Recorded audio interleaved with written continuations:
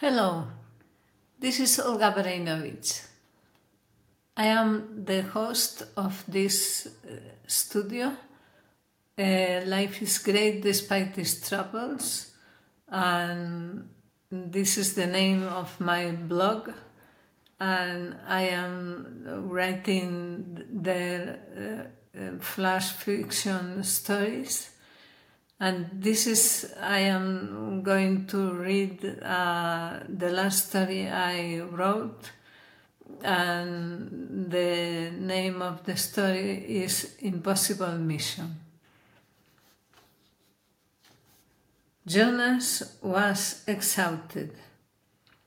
He hadn't slept all night or for the past 3 nights. Last Monday, an intense day of bombings destroyed his shelter and his nerves.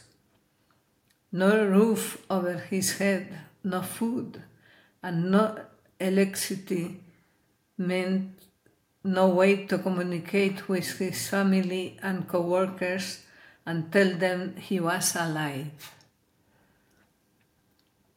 He had his dusty backpack and his camera as his only companions.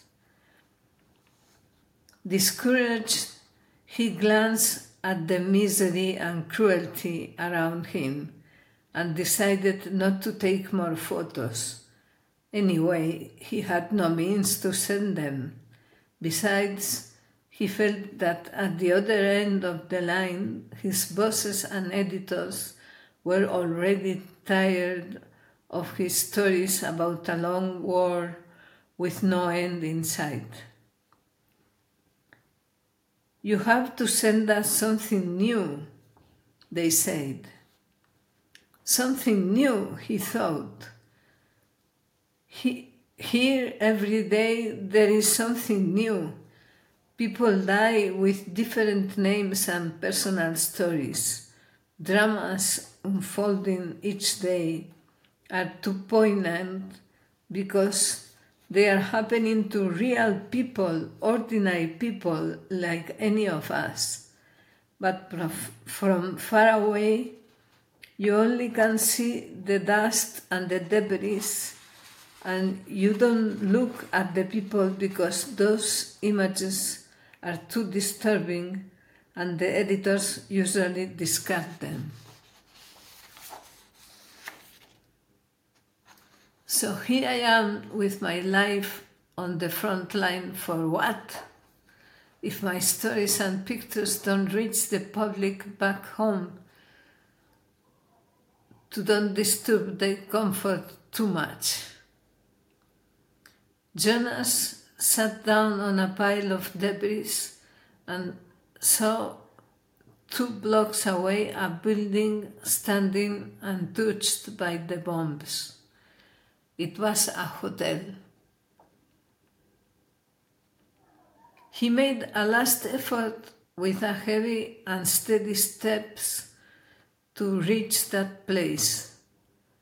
"Please, God, let there be water, food, and electricity." Thomas, Jonas' brother, woke up worried in Italy. It was a gorgeous day, but his mood was dark. There was already a week without news about his brother, a war correspondent in Syria. He made a cup of coffee and turned on the computer to check the mail and the news. His sad eyes suddenly shone, and his mouth opened in a wide smile. In his email, it was a message from Jonas, her bro. "Hey bro, I am alive. So sorry for the silence of the last few days. My building was bombed, but I am okay. And I couldn't find till today a place with electricity to charge my laptop. Things are rough here, but you know I am rougher. I'll send you news as long as I have juice. Be safe and don't worry about me. Don't worry about you, thought Thomas. That's an impossible mission.